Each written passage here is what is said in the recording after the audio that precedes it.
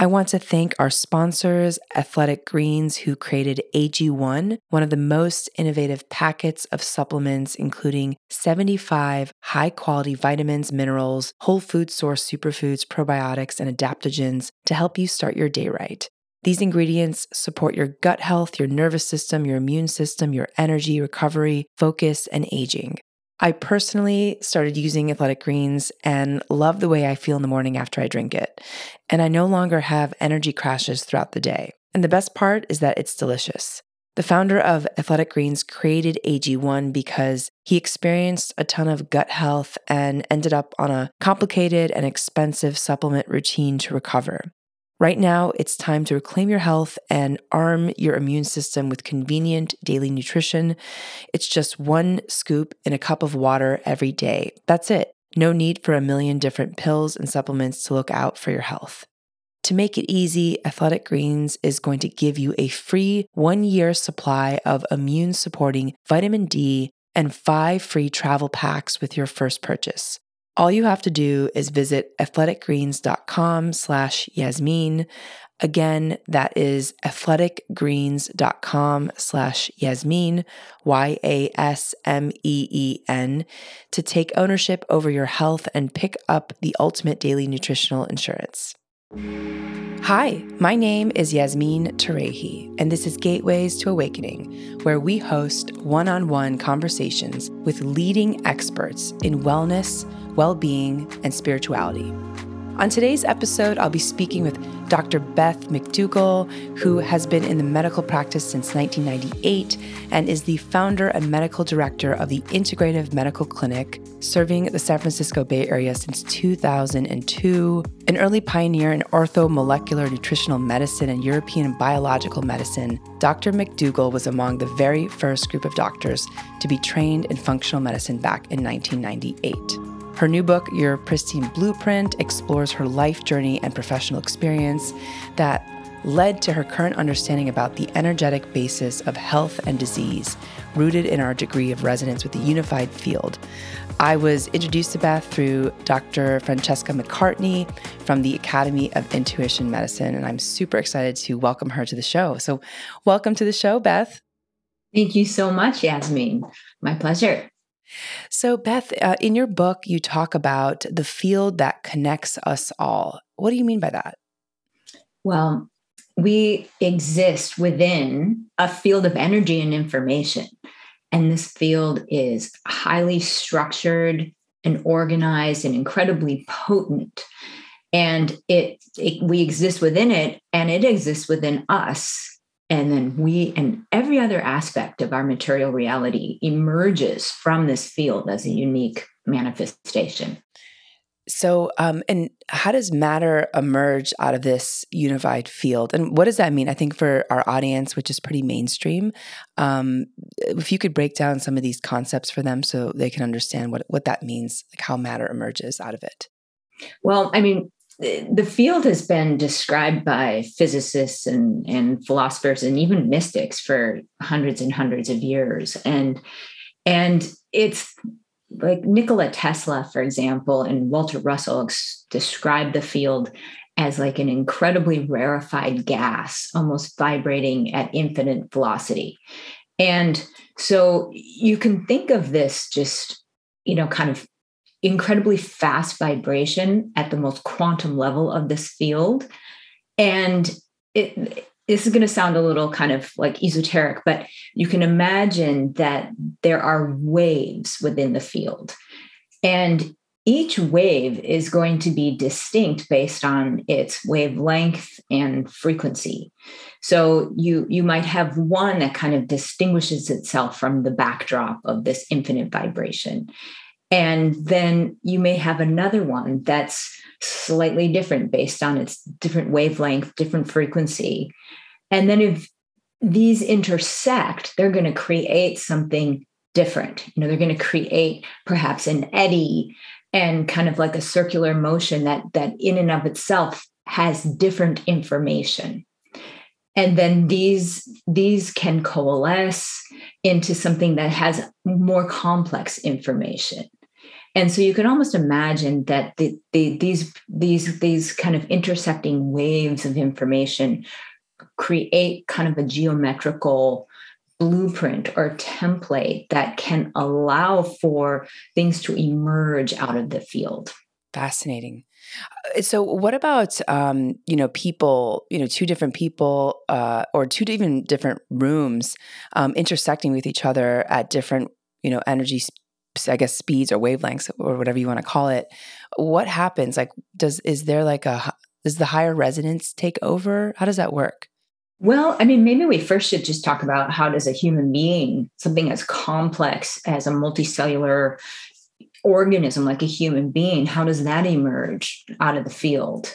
And I think that might be a good place to start because, my sense is that at the moment of our conception, when the sperm from our father penetrates the egg from our mother, there's this flash of light that's been shown by current science, and also a sound that occurs, and it's like a photoacoustic boom that informs the field, almost provides this kind of perturbation within the field that ends up becoming this kind of geometrical three-dimensional template for our physical form. And this blueprint guides our development as we're developing as an embryo, and actually contains the information set to orchestrate our exquisitely complex physiology. So when you think about how complex our physiology is, we have 37 trillion cells, each with millions to billions of chemical reactions happening every second, but in a coordinated manner. And so right now, current science really can't explain where that level of orchestration is coming from. But I'm maintaining that it is provided by this kind of operating blueprint, this blueprint that has the instruction set, has the kind of information field that's required to orchestrate our physiology. So you were asking, say that again. I mean, you were saying like, what is it? What happens when two human beings come together? Is that what your question was? Yeah. So I've always been intrigued by the differences in our own energy when we interact with others, and also when we interact with spaces. Yeah. So if two people, have very different kind of energy frequencies or vibrations, like how does that play out? I know it's kind of like an esoteric maybe question, but I'm just curious, from your perspective, like does the higher frequency win? Well, I think that it's all about autonomy, honestly, and whether someone has like a good sense of autonomy and sovereignty, where they can maintain kind of their own personal boundaries. So I think you can be around another person that has a very different vibration, kind of that is maybe not necessarily compatible with ours, or, a vibration that is not something that we would like to kind of pull into our inner circle. But if the person has intact boundaries, they can interact without it affecting them. Got it. Okay. And then let's move on to this pristine blueprint, which the book is about. What is our pristine blueprint? Well, I was describing it a little bit earlier. It's just that right at the moment of our conception, this three-dimensional kind of template forms that I believe guides our development as an embryo, and then provides the operating instructions for our complex physiology. So it's literally this data set that's kind of orchestrating things. And then as we go through life, this blueprint can become contaminated. Just because every single thing in life, whether, we're talking about everything from like a molecule to a vitamin, to a mineral, to a toxin, to a microorganism, has its own energetic signature. And some of these things are compatible with our field and our collective blueprint, and some are not. And so as we go through life, we tend to collect misinformation in dissonant energetic signatures, through incorporation of toxins and possibly having infections. And then I think even collectively having traumatic experiences and unmetabolized emotions that are left in our field. And I'm also curious, especially since like the pandemic, I think has been so hard on so many people. Have you noticed in your practice that people's pristine blueprints has changed significantly in the last couple of years? Yeah. And I guess I'd like to say, I don't think their blueprint has changed, but there's just a lot of dissonance that's almost like static on the radio. And during the pandemic, I saw this. It was interesting, not in everyone. So it was one of those kind of moments in my practice where I was able to see so clearly how a person's mindset and what they chose to pay attention to and how they lived their life made such an incredible difference. Like I would have in a given day of my medical practice during the height of the pandemic, conversations with people, and some people would be saying, I'm feeling the best I've ever felt. I've really enjoyed this time. Just have a lot more time to myself. I have a lot more time with my family. I'm spending a lot more time outdoors. I, adopted a meditation practice and I've been exercising and clearly there are like, I've finally started writing that book I've always wanted to write, or, I've been painting or, and they would just be on fire. And then the next person, their life had contracted down to such a small degree, just into such a small form. And they were incredibly paralyzed by fear. I had people that were unwilling to even leave their house and go on a walk because they might pass by someone else on the sidewalk and they thought that was dangerous. I had couples where they stopped having sex because they thought that, it was dangerous for their health. I mean, I had people that were just, they didn't like their families. They didn't like being around their families. And so, it was just so interesting to watch almost the dichotomy where, people were having such radically different personal experiences in the same kind of setting overall. Wow, that's such a powerful point. Yeah, it's almost like there were just multiple worlds happening during the pandemic, and I think also just in terms of like our resilience, what resilience we had before, and also what we were able to muster up in our current situation was really fascinating too. Because I felt the same way. I was profoundly surprised by how many worlds people were living in. So in your book, you talk about the definition of the soul and how sound shows up in astrological influences. So I'm curious, how does sound impact our lives? There's a lot of sound healing modalities that have become very popular recently. I'm curious, like, what does that mean to you?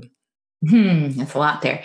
Well, as I was talking about the kind of the formation of our blueprint and how current science has demonstrated a flash of light at the moment of conception. When the sperm penetrates the egg, there's this flash of light and a sound. So it appears that the sound is what informs the field. It's almost this photoacoustic boom. And you look at spiritual traditions throughout, multiple spiritual traditions talk about, in the beginning was the word. And there's so many traditions kind of believe that matter arises from sound. And, if, Om, it contains all the frequencies in existence. And if Om ceased to exist, the world would cease to exist. Like these kinds of this kind of thinking. And so we know that sound has kind of a profound effect on the field, really, which is you can almost think about like sound traveling through kind of a liquid medium, let's say. And so the planets in our solar system are are enormous resonating bodies. Like you can go on to NASA satellite websites and listen to the individual sound of every planet in our solar system. And the sounds are very distinct based on the size of the planet, the composition of the planet, the rate of its revolution, all of these things are going to influence the sound that planet makes.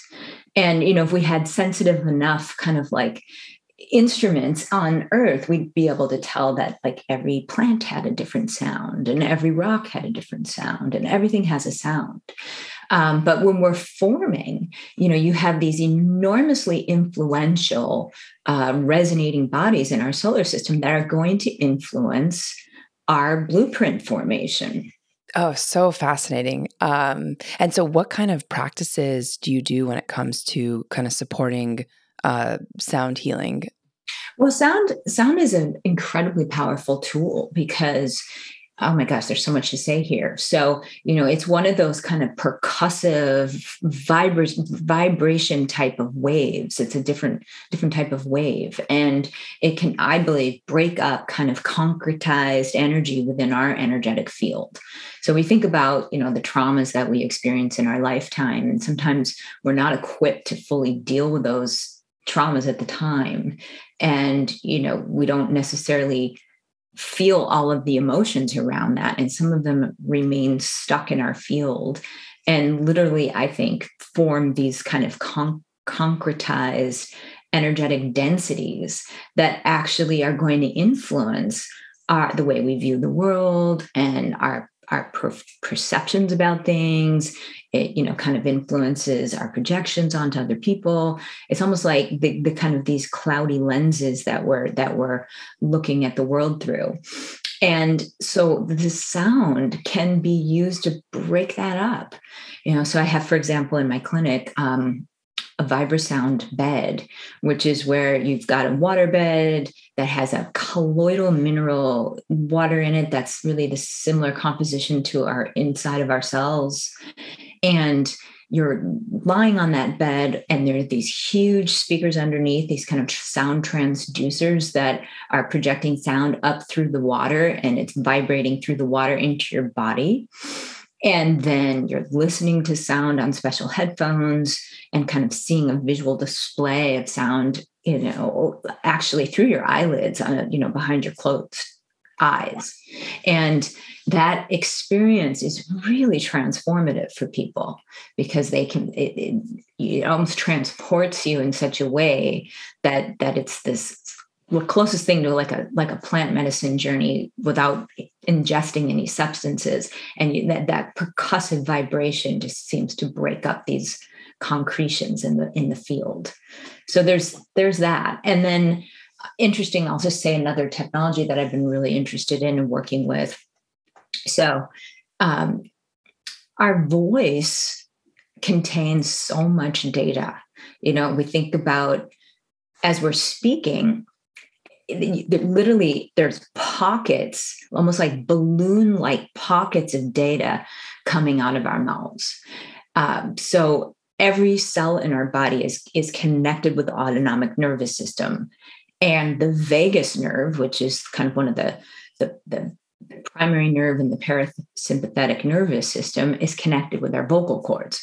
So it's translating information from all of our cells to our vocal cords, and that's coming out in pockets of data as we're speaking. So I've been involved in a company that measures the sound in your voice and can actually provide information about your physiology based on your voice. A 30-second voice print collected on a cell phone can tell you about your, not only it's basic things like your sleep quality, your level of hydration, but very specific things like what toxins are in your body. Do you have infections? If, do you have elevated mycotoxins? Do you have any cancer cells, et cetera? And so, the using it as a medical diagnostic device is a little far away, but it's right now data is being collected by machine learning to really identify each of these indices. And on the flip side of that, there's a related company that I'm involved with that has developed special headphones that are able to transmit frequency data in a kind of like infrasonic way. So below the kind of normal detection of sound, they're able to transmit information signatures of things. So, for example, can transmit the information signature of vitamin C or the information signature of vitamin D. Or, for example, we did a study that was really cool where we had just a very small pilot study. We had 12 people that had a history of traumatic brain injury go to a neuroscience center and have a 19-channel EEG brain map done.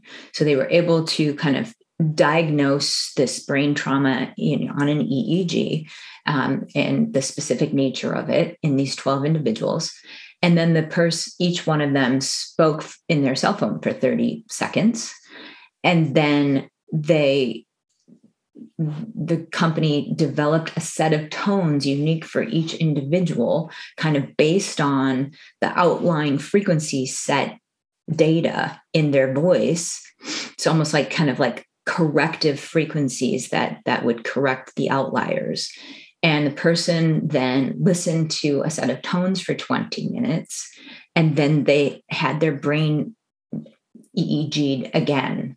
So that's all they did. They did the EEG, they spoke for 30 seconds, they listened to a set of tones for 20 minutes, and then they had another EEG of their brain. And the neuroscientists that read the EEG said they noticed more improvement in the brain with that 20-minute session than they would normally see from 2 times a week neural feedback training for 3 months. So sound is incredibly healing and important for the body.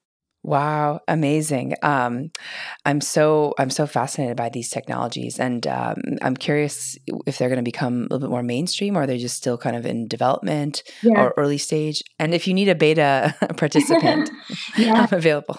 The sound bed's available now, and the headphones are. So that was a pilot study. We're designing new research studies to be done, and then it won't be too long before they're available for people. Wow. Oh, that makes me so excited that there's going to be so many different modalities to kind of counteract the impact of, I think, modern society of so much noise, a lot of media, our attention is kind of scattered all over the place. And I think people are really stressed on many levels. So I love that there's these new technologies. So Beth, you talk about healing dissonant signatures in our energy field. Can you talk about what, first of all, a dissonant energy might be, and then how you go about healing them? Okay. Yeah. So again, I would kind of put dissonant signatures in a few different areas in the body. I mean, just categorize them in a few different ways. So I would say we collect dissonant signatures from toxic exposure. So this would be, pesticides and herbicides like glyphosate and heavy metals and mycotoxins from mold exposure, maybe biotoxins from previous infection exposure, maybe pharmaceutical residues, things that are not compatible or beneficial to our physiology. That these things can create dissonance. And what's interesting is that the dissonant signatures can remain even after the physical substances have gone. So, for example, someone may have been exposed to a whole variety of petroleum solvents, and then you've done a lot of detox to get those out. But the dissonance can remain in the system because it's almost like imprinted into the water compartments of the body, like a homeopathic remedy, so to speak. Which is, if you take, let's just back up for a second. How do you make a homeopathic remedy? Well, you take something like, let's just use the example magnesium, the mineral, and you put it in water, and then you vigorously shake that up, and then you take 1/10 of that solution, put it in another vial of water, shake that up, and then 1/10 of that, put in another, and you do that sequentially down, down, down, you will get to the point where the signature of magnesium is retained in the water, but there are no more atoms in the water. So it's just the energetic signature that's retained in the water. And so even in our case of our bodies, which is 99% water by number of molecules, the information signature of a toxin can be retained in the water of the body. And so, so one category would be toxins. The other category would be infections. So, I mean, I have so many examples in my clinical practice where someone has, let's say, Lyme disease, and then I do the work of treating the Lyme disease, but they're still affected. And then I have to do kind of like a procedure to pull out the information signature of the Lyme disease, and they finally start feeling better. And then the third category, which is probably the most complex category, is the kind of signature of traumatic experiences. So, we have these things happen to us as we're going through life, and it's kind of almost universal in the human experience. And, like I said a couple of times already, it's just sometimes we're not equipped to deal with it at the time, and it remains imprinted in our field. And then you have the unmetabolized emotions associated with that. So, Dr. Candace Pert is someone that really influenced my thinking early in my kind of path. I brought her in to speak in my medical school in 1993, I think, and or maybe even 92. But she, at that time, had, was kind of doing the work at the NIH around her book that came out called Molecules of Emotion. And what she said at the time was that you can produce the same effect at a receptor site in a cell from a molecule as you can from the energetic signature of the molecule. So she said that like a molecule has a particular vibratory signature, the receptor on the cell membrane has a particular vibratory signature, and you can produce the same effect at the receptor with the vibratory signature as you can with the molecule itself. So that was like kind of an aha moment for me back in 1992. And I just have really thought about that ever since. And most of the companies that I'm advising for or, involved in some way are based on that thinking. Wow. So can you say more about that? So in terms of our emotional world, like let's say we are going through a difficult time or that we keep thinking about something negative. I mean, how does that affect our physiology? Like maybe we can get like a practical example for folks. Sure. Yeah. So then, later Dr. Candace Pert put out the book Molecules of Emotion. And basically what she was saying in that book was that emotions in, let's say thoughts engender an emotional response in us. And emotions are associated with a particular cocktail of neurotransmitters and hormones. And my thought is that these each have their own energetic signature that's unique to them. The release of neurotransmitters in the brain, each one has a particular energetic signature. The release of hormones in the body, each one has a particular energetic signature. And collectively, that cocktail has a particular energetic signature. And when you look at the work of, let's say, Dr. David Hawkins, he wrote the book Power versus Force and went on to write a whole variety of other books. And he measured basically the kind of vibratory rate of emotional states in human beings and found that certain ones were very strengthening to the human biofield and other ones were weakening. So emotional states of peace and joy and love were incredibly beneficial emotional states. The vibration was enhancing to our system and kind of, maybe transmuting to dissonant signatures in our body and health promoting. Whereas emotional states like anger and sadness and, deep shame, for example, were very weakening to the system. And the vibrations of the collective cocktail of those emotional states were very deleterious to the health. So how do people, or maybe some advice you can give folks who maybe, like, let's say, stuck in a shame or anger, is it just simply commanding yourself to move into a different emotion? I mean, how do you guide people through that process? Because I think a lot of folks like intellectually know this, but then can't actually do it. Yeah. I mean, it's a lot easier said than done sometimes. But I think it starts with an awareness that they do have the power to change their emotional state, and not changing it is very, very detrimental to health. So it starts with that awareness.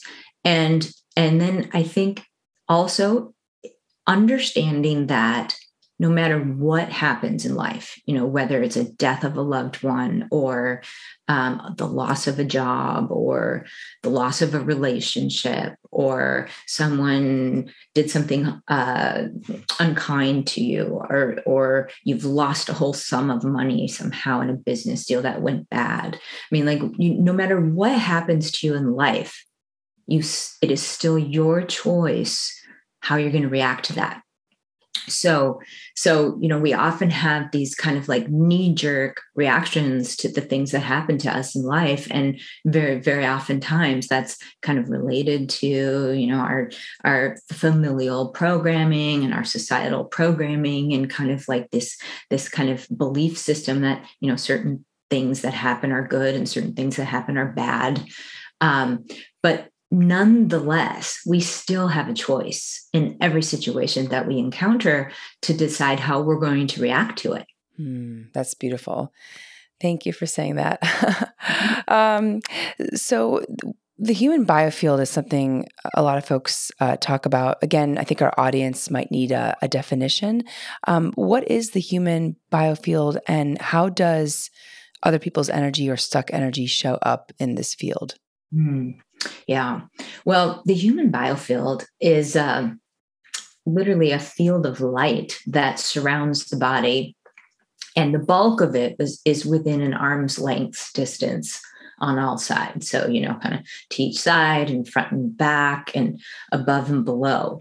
And it has light that is coherent, very different than kind of just light in the environment. The light in the human biofield is coherent, more like a laser. And that laser light actually has very deep purpose in the body. You can almost imagine like you're outside and you take a magnifying glass and you kind of take the rays of the sunlight and you kind of focus them in a particular way. Well, then that light can do things, can burn things up, for example. Well, the laser light of the biofield is like an instrument, and it can focus the energy and information in the unified field that we exist within and transmit it into the body to actually affect our physiology. And the coherency of our biofield or auric field, depending on what you want to call it, can be disrupted by the concretized energies left over from previous traumas, like we were talking about earlier, and the kind of collective, unmetabolized emotions and the energetic signatures associated with those. But one of the things that can be most disruptive to the coherency of the human biofield is other people's energies. And that's something that was really brought to light to me by Dr. Francesca McCartney, the person that we both know. And really, you think about our unique blueprint creates this kind of beautiful orchestra that is unique to us. It's like we have this score of music that is ours and ours alone. And it's this incredibly exquisitely complex score of music. And then you take the energy of another human being that has their own score of music, and you pull it into our field, and you can imagine that creates dissonance, that creates disharmony. It starts to kind of drown out the orchestra, so to speak. And our information set that should be orchestrating our complex physiology starts to get confused. So there's almost nothing that's more weakening to our health and, to the perfect orchestration of our physiology than other people's energy that enters our system. And, why does that happen, that other people's energy enters the system? It's usually something that kind of gets set in place early in life. So you have a child, for example, whose boundaries are repeatedly violated in some way, whether it's just, kind of like emotionally or physically. And the child gets to be accustomed to having other people's energy in their field and really not knowing anything different. And so then later in life, they tend to merge with other people, and whether it's their friends or their significant other, or people that they're interacting with, and their boundaries are porous. Fascinating. So what do we do if we have issues with boundaries? Like, what is sort of is there like a methodology that you could walk folks through to, I guess, clear other people's energy? I know we call it OPE. Mm-hmm. Right. Well, I mean, it's very similar to a lot of what we learned in the Academy of Intuition Medicine with Dr. Francesca McCartney. I think most importantly is first developing a practice for yourself where you're grounding your energy down into your physical form and really getting to know and become accustomed to your unique energy, like the feel of it, the sound of it, the visual representation of it in your mind's eye. Whatever it is that is kind of your identifier of your unique sound. And then you can become much more aware of when other energy enters the space, or you can become aware that something doesn't feel quite like you. So the more time you spend getting to know your unique sound, your unique self, the more foreign energies will be highlighted to you in your practice. And then you can learn how to ground these off. And then you can learn about your own auric field in terms of your own felt experience, and kind of develop techniques for fortifying your boundaries. Mm. So, Beth, this is a kind of a good follow-up question. What do you mean when you say we must know ourselves? What does that mean? Well, it's interesting. Like, I deal with a lot of really complex disease in my medical practice. And when someone's had a disease for a long period of time, like a chronic multi-infectious disease, for example, so they come in with chronic fatigue syndrome, or, kind of like neuroinflammatory disorder, or, some profound autoimmune disorder or something like that. Usually if it's been with them for a long time, they need to do some very deep work to unwind it. So we need to work on all levels, for example. So, maybe we're treating infections, maybe we're helping to balance their hormones and replenish some nutritional deficiencies, and, clean up their gut microbiome, and, kind of things on a more physical level. But inevitably, in the process of their healing, they're going to need to do some deep work of kind of developing a meditation practice, and kind of that's body centered, so that they can tune into areas of their body that that feel off. Like, for example, if they have chronic pain somewhere, they can feel into it and really begin to discern what that area is trying to tell them. I have a lot of people that have like neural inflammation, pain, inflammation in the nervous system. And, so it's more about, in order to fully unwind it, they need to kind of tune into that and sit with it and almost learn how to ground it off and ask questions and figure out what it's there to teach them. So that they can trace it back to its origin, and maybe some events in their life that were there at the time that it originated, and really understand kind of how it's evolved over time and what it's there to teach them.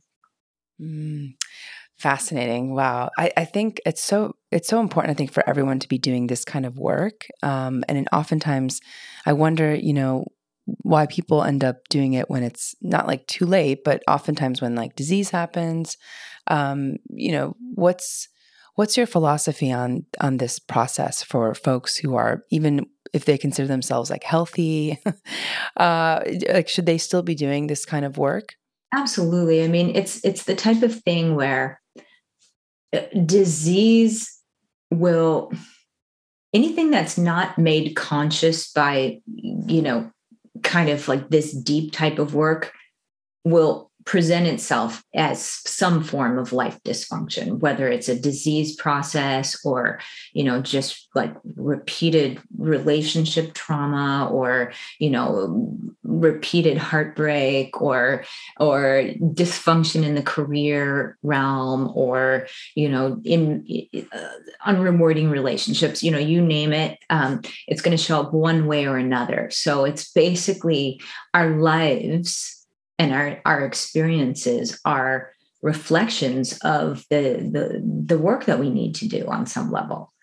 And so, we can be proactive and we can get this work done, before it manifests in a way that we don't want, and I think the benefits are almost innumerable. Like, it's like, because many people live lives of quiet desperation where maybe they don't have a health challenge, or maybe they, they're in a marriage, and they have like kind of externally what they think they want in their life, but they're not on fire. They're not fully satisfied. They're not like thriving on to the possible level that they could be.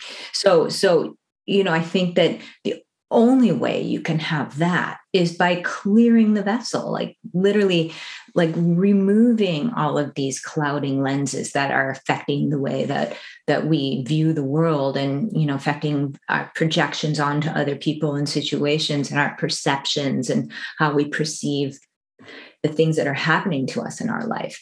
And so many of us are kind of enslaved by our knee-jerk emotional reactions to things, which really is a form of enslavement. When we have the power to kind of step back and decide how we're going to feel, because it's like, I think the path of the warrior and the master is to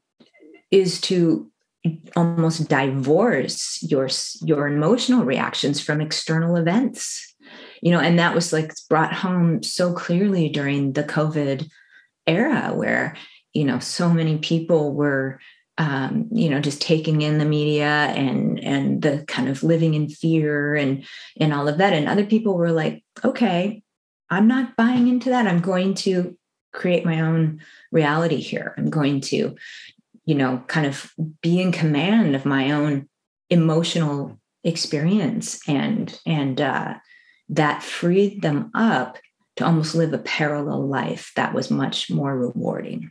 That's beautiful. Wow. So in your book, you talk about relationships. What are some of the essential factors that allow a relationship to become a vessel for transformation? Well, I think number one is just realizing that that is what it can be. To understand that invariably a relationship is going to kind of shed light on our dark spots and bring up our stuff, so it's like it's going to allow us to become aware of what we were previously unconscious to. And I think that when you understand that relationships are going to trigger our deepest wounds and kind of shed light on our stored traumas, then it allows us to really see that what comes up as a profound gift. And so I think that is one thing. And the other is, if we realize that we have to do our own work in order to have a satisfying experience with someone else. So if something comes up for us, we, instead of blaming the other person for what's coming up for us, we do our own work around what's coming up. That's going to help the relationship. So I think that's another ingredient. And then the final one is just commitment. I think that it's, when you're dealing with this kind of the sensitive nature of these things coming up, you need to know that the other person isn't going to leave the moment the going gets rough.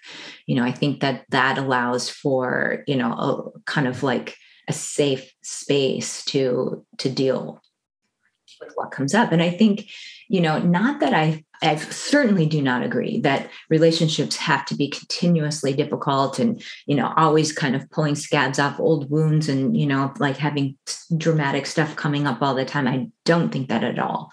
I think that there's going to be a tiny bit of that happening.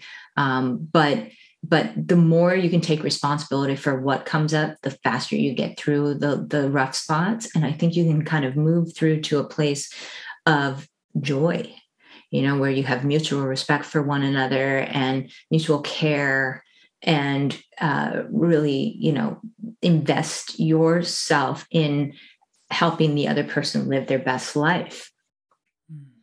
Beautiful. Yeah.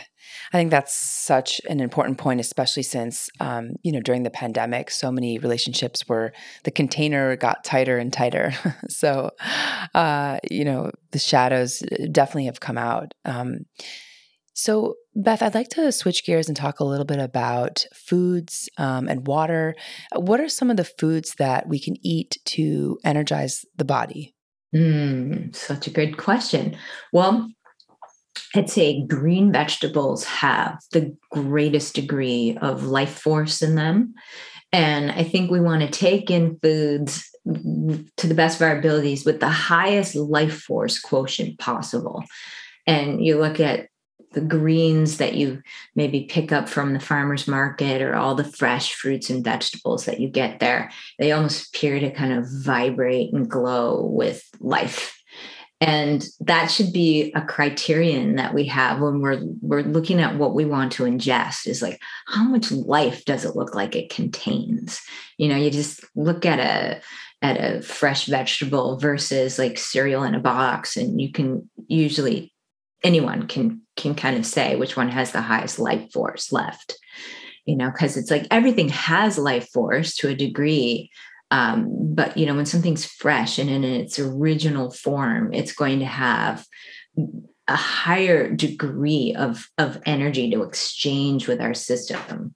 And then on a chemical level, that the vegetables and things have higher amounts of electrons that can provide antioxidant support in our system, and still contain vitamins and minerals and things that our bodies need to thrive. So I'd say green vegetables, and then other categories of foods that are so incredibly vital for our good health are fats. So, fats throughout my career of 25 years, have gone through periods of being absolutely demonized to, now coming back around and being embraced. But I've never in my entire career not seen them as probably one of the most essential foods that we ingest, because all of our cell membranes are comprised of fat. And I've always been super interested in the brain for many reasons. And it's like the brain is mostly fat. We've got the membranes of our neurons that are vibrating with, in accord with the nature of the essential fatty acids and the different fats in our cell membranes. And this vibratory aspect of the fats in our membranes are really what allow our brains, and even all of our cells for that matter, to function as these vibratory oscillators that resonate with information in the field, almost like a radio receiver. And so I highly recommend that you include healthy fats in your diet, like avocado and fresh nuts and seeds, and then even some saturated fat like butter and ghee and egg yolk, and then coconut oil and some sesame oil and things like that, and some fat from animal proteins and things. So that's, I'd say, a vital thing. And then we also want to have some protein in our diet as well, whether it's plant-based or animal is up to you, but you're going to need some protein to stabilize your blood sugar and all of that. So I would say what you eat is absolutely essential to your health and vitality. And then you were asking about water, and I'd say water is like my favorite thing to put in my body. It honestly is. It's like, it is, we are 99% water by number of molecules. Water is absolutely everywhere. There's not a space at all in the body where water isn't. And we're learning that it just plays an incredible role with orchestrating our physiology, dictating kind of the expression of our genes, influencing the function of our proteins, providing the charge that actually fuels a lot of our chemical reactions, kind of providing the charge that even influences the movement of our blood cells through our blood vessels. Water is incredibly vital. And when we're replete with water, we function more as we should, like a liquid crystal. So we have this fluid kind of crystalline matrix within our body that facilitates the flow and transfer of energy and information. And we were previously talking about the biofield and the kind of coherent laser light in a healthy human biofield. Well, when we're replete with water, there's almost like a series of interfaces. So you have the energy of the unified field that's kind of infinitely dense with energy and information. And then you have the coherent field of the human biofield. And then you have the water, the liquid crystalline aspect of our bodies. And the biofield serves as like an amplifying conduit of energy and information. And then the water serves as another amplifying conduit. And it allows for the orchestration of our physiology. And what about Dr., I'm going to maybe butcher this name, Montagnier's study? Dr. Montagne. Yeah. So he's he just passed. He was originally awarded the Nobel Prize for the discovery of the HIV virus. And then he, after that, moved into studying water. And he did a variety of really important experiments that influenced our thinking about water and water's special properties. And one of the landmark studies he did, he showed that water could retain information. He took DNA from one of his HIV-infected patients, and he was able to measure the vibratory signature of the DNA with a special instrument. and record that. And then he projected that information signature.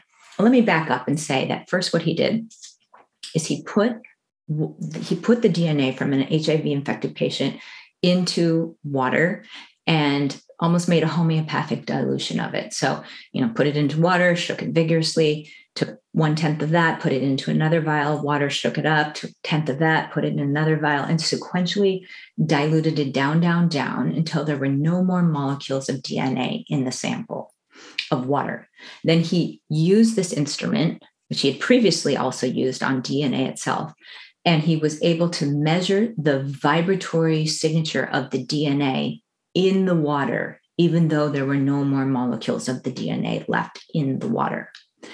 He recorded that signature digitally, and then he took it a step further and he projected that digital signature wire, through the internet to a lab in Italy. So he did his original research in France, and we projected that signature to a lab in Italy where researchers played that digital information signature to vials of water. And Dr. Montagnier said it's like the vials of water listen to the sound of that signature. And then they had vials of water that didn't listen to the sound of the signature. And they put individual nucleotides and polymerase enzymes, so nucleotides are the building blocks of DNA, and polymerase enzyme is required to construct DNA. So he put nucleotides and enzymes into the vials of water that had listened to the signature of the DNA. And those vials were able to reconstruct the DNA, and the vials of water that had not listened to the signature could not. And then they took the DNA out of the water and they did PCR analysis on it and found that it was 98% similar to the original DNA in his lab in France. Oh my gosh. Yeah. So basically I think without a doubt, and, most people cannot refute his research because he's, a Nobel Prize winning scientist, without a doubt demonstrated that water retains information, and then that information can actually do work. Wow.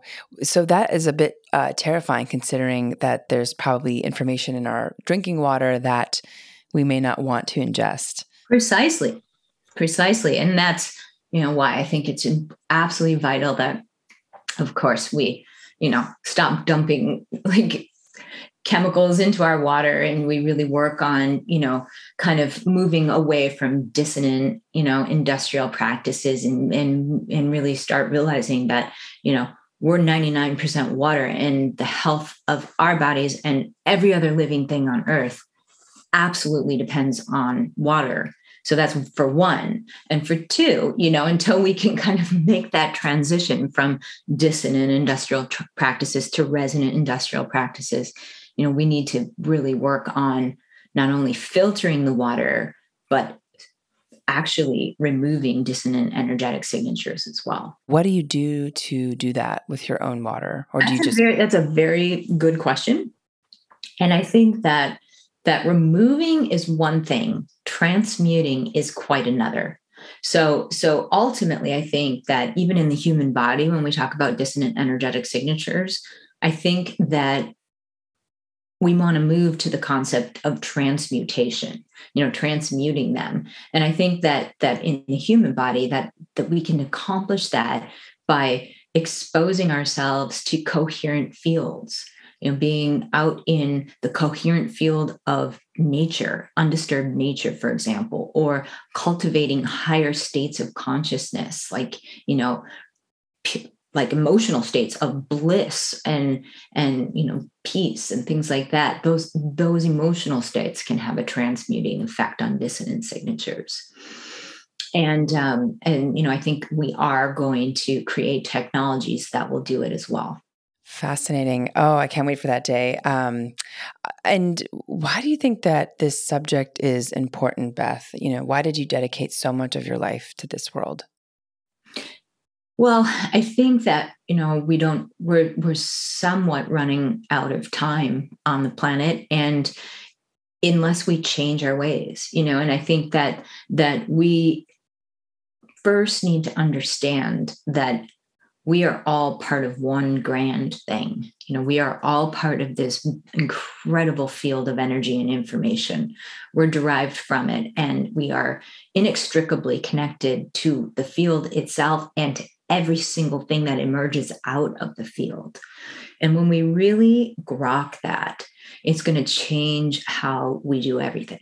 It's going to change how we, you know, how we grow food, how we treat the human body, how we treat our fellow human beings, how we derive fuel, and how we derive kind of mineral resources and send information. It's going to change our communication systems and our transportation systems and all of that. And, I think that when we realize we're all one thing, we will no longer tolerate dissonant industrial practices at all. Yes, yes, yes. Amen. I love that. Yeah, I think it's the idea of this connection to the field and the connection to everything. Something I am hoping that we can collectively, as a majority, move towards, because it's been interesting just to see the polarities that exist in this world.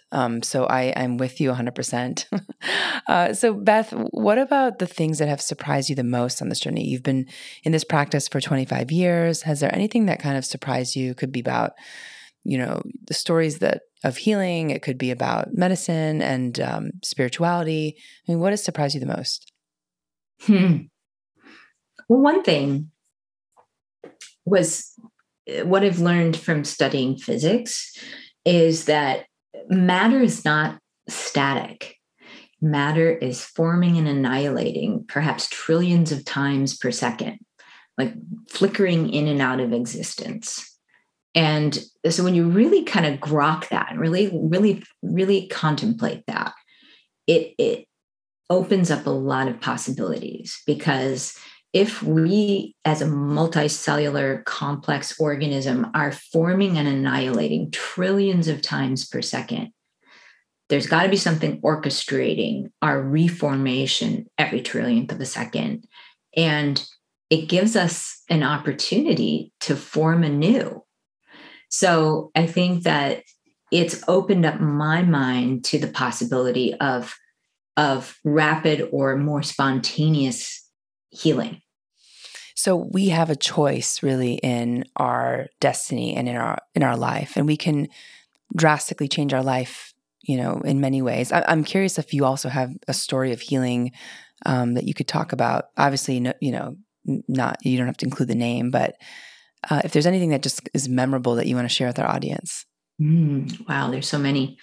Well, one story that I do put in my book is a story of a profound transformation with someone I know. So this was spontaneous. So he was he had a very crippling arthritic condition called HLA-B27, which is an autoimmune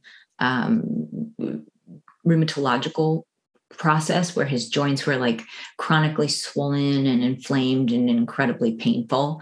And he had to be on non-steroidal anti-inflammatories in very large doses to function at all. But he was still, incredibly disabled. And one night while he was sleeping, he awoke with a start, and almost like he was kind of catapulted against the end of his bed. And he said that he spent hours in a state of bliss, and he understood kind of beyond words the kind of nature, the loving nature of this unified field of intelligence and energy and information that he was derived from, and that everything emerges from. And, he was so kind of like in awe of the grand design of all of this. And he spent about 6 hours in this state of just, this high vibrational state of bliss. And then the next day, his arthritic condition spontaneously remitted. Wow. Oh, that's so powerful. Love it. Wow. So Beth, are there any books or resources that you can share with us, maybe resources that might be helpful other than your book, of course, The Pristine Blueprint? We will add the link to the show notes.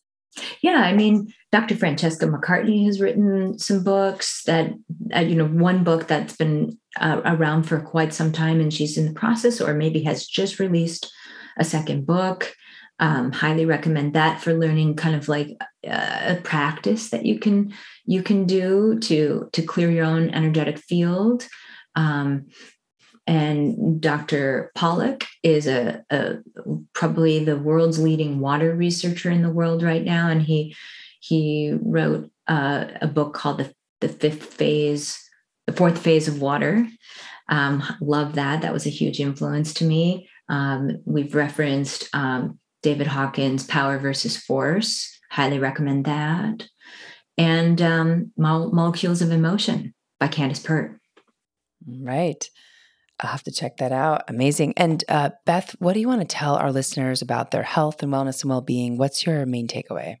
Main takeaway is that the trajectory of your health and your life is really in your control.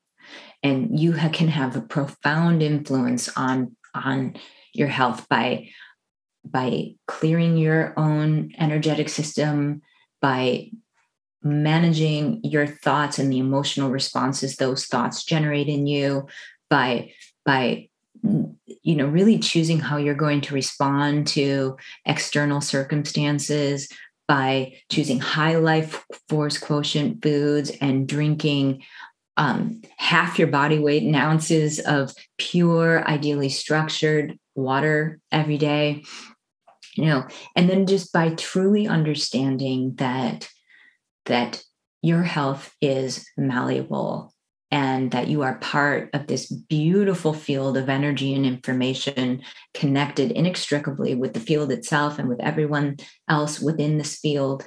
And there is a new opportunity every trillionth of a second to form anew. Thank you so much, Beth. And where can people find you? What's your website link? Well, you've got BethMcDougallMD.com and my clinic site, which is clearcenterofhealth.com, and a new venture that I am part of, which is a biooptimization lab called JaizenLabs.com. Amazing. Thank you so much for your time, Beth. This was such an enlightening conversation and so timely. For those of you who are listening, check out The Pristine Blueprint, Reversing Disease and Improving Longevity. And for our audience, thanks for joining and for listening in this episode. We want to thank Dr. Beth McDougall for her time, and you can tune into Gateways to Awakening, where we host one-on-one conversations with leading experts in wellness, well-being, and spirituality. Thanks again.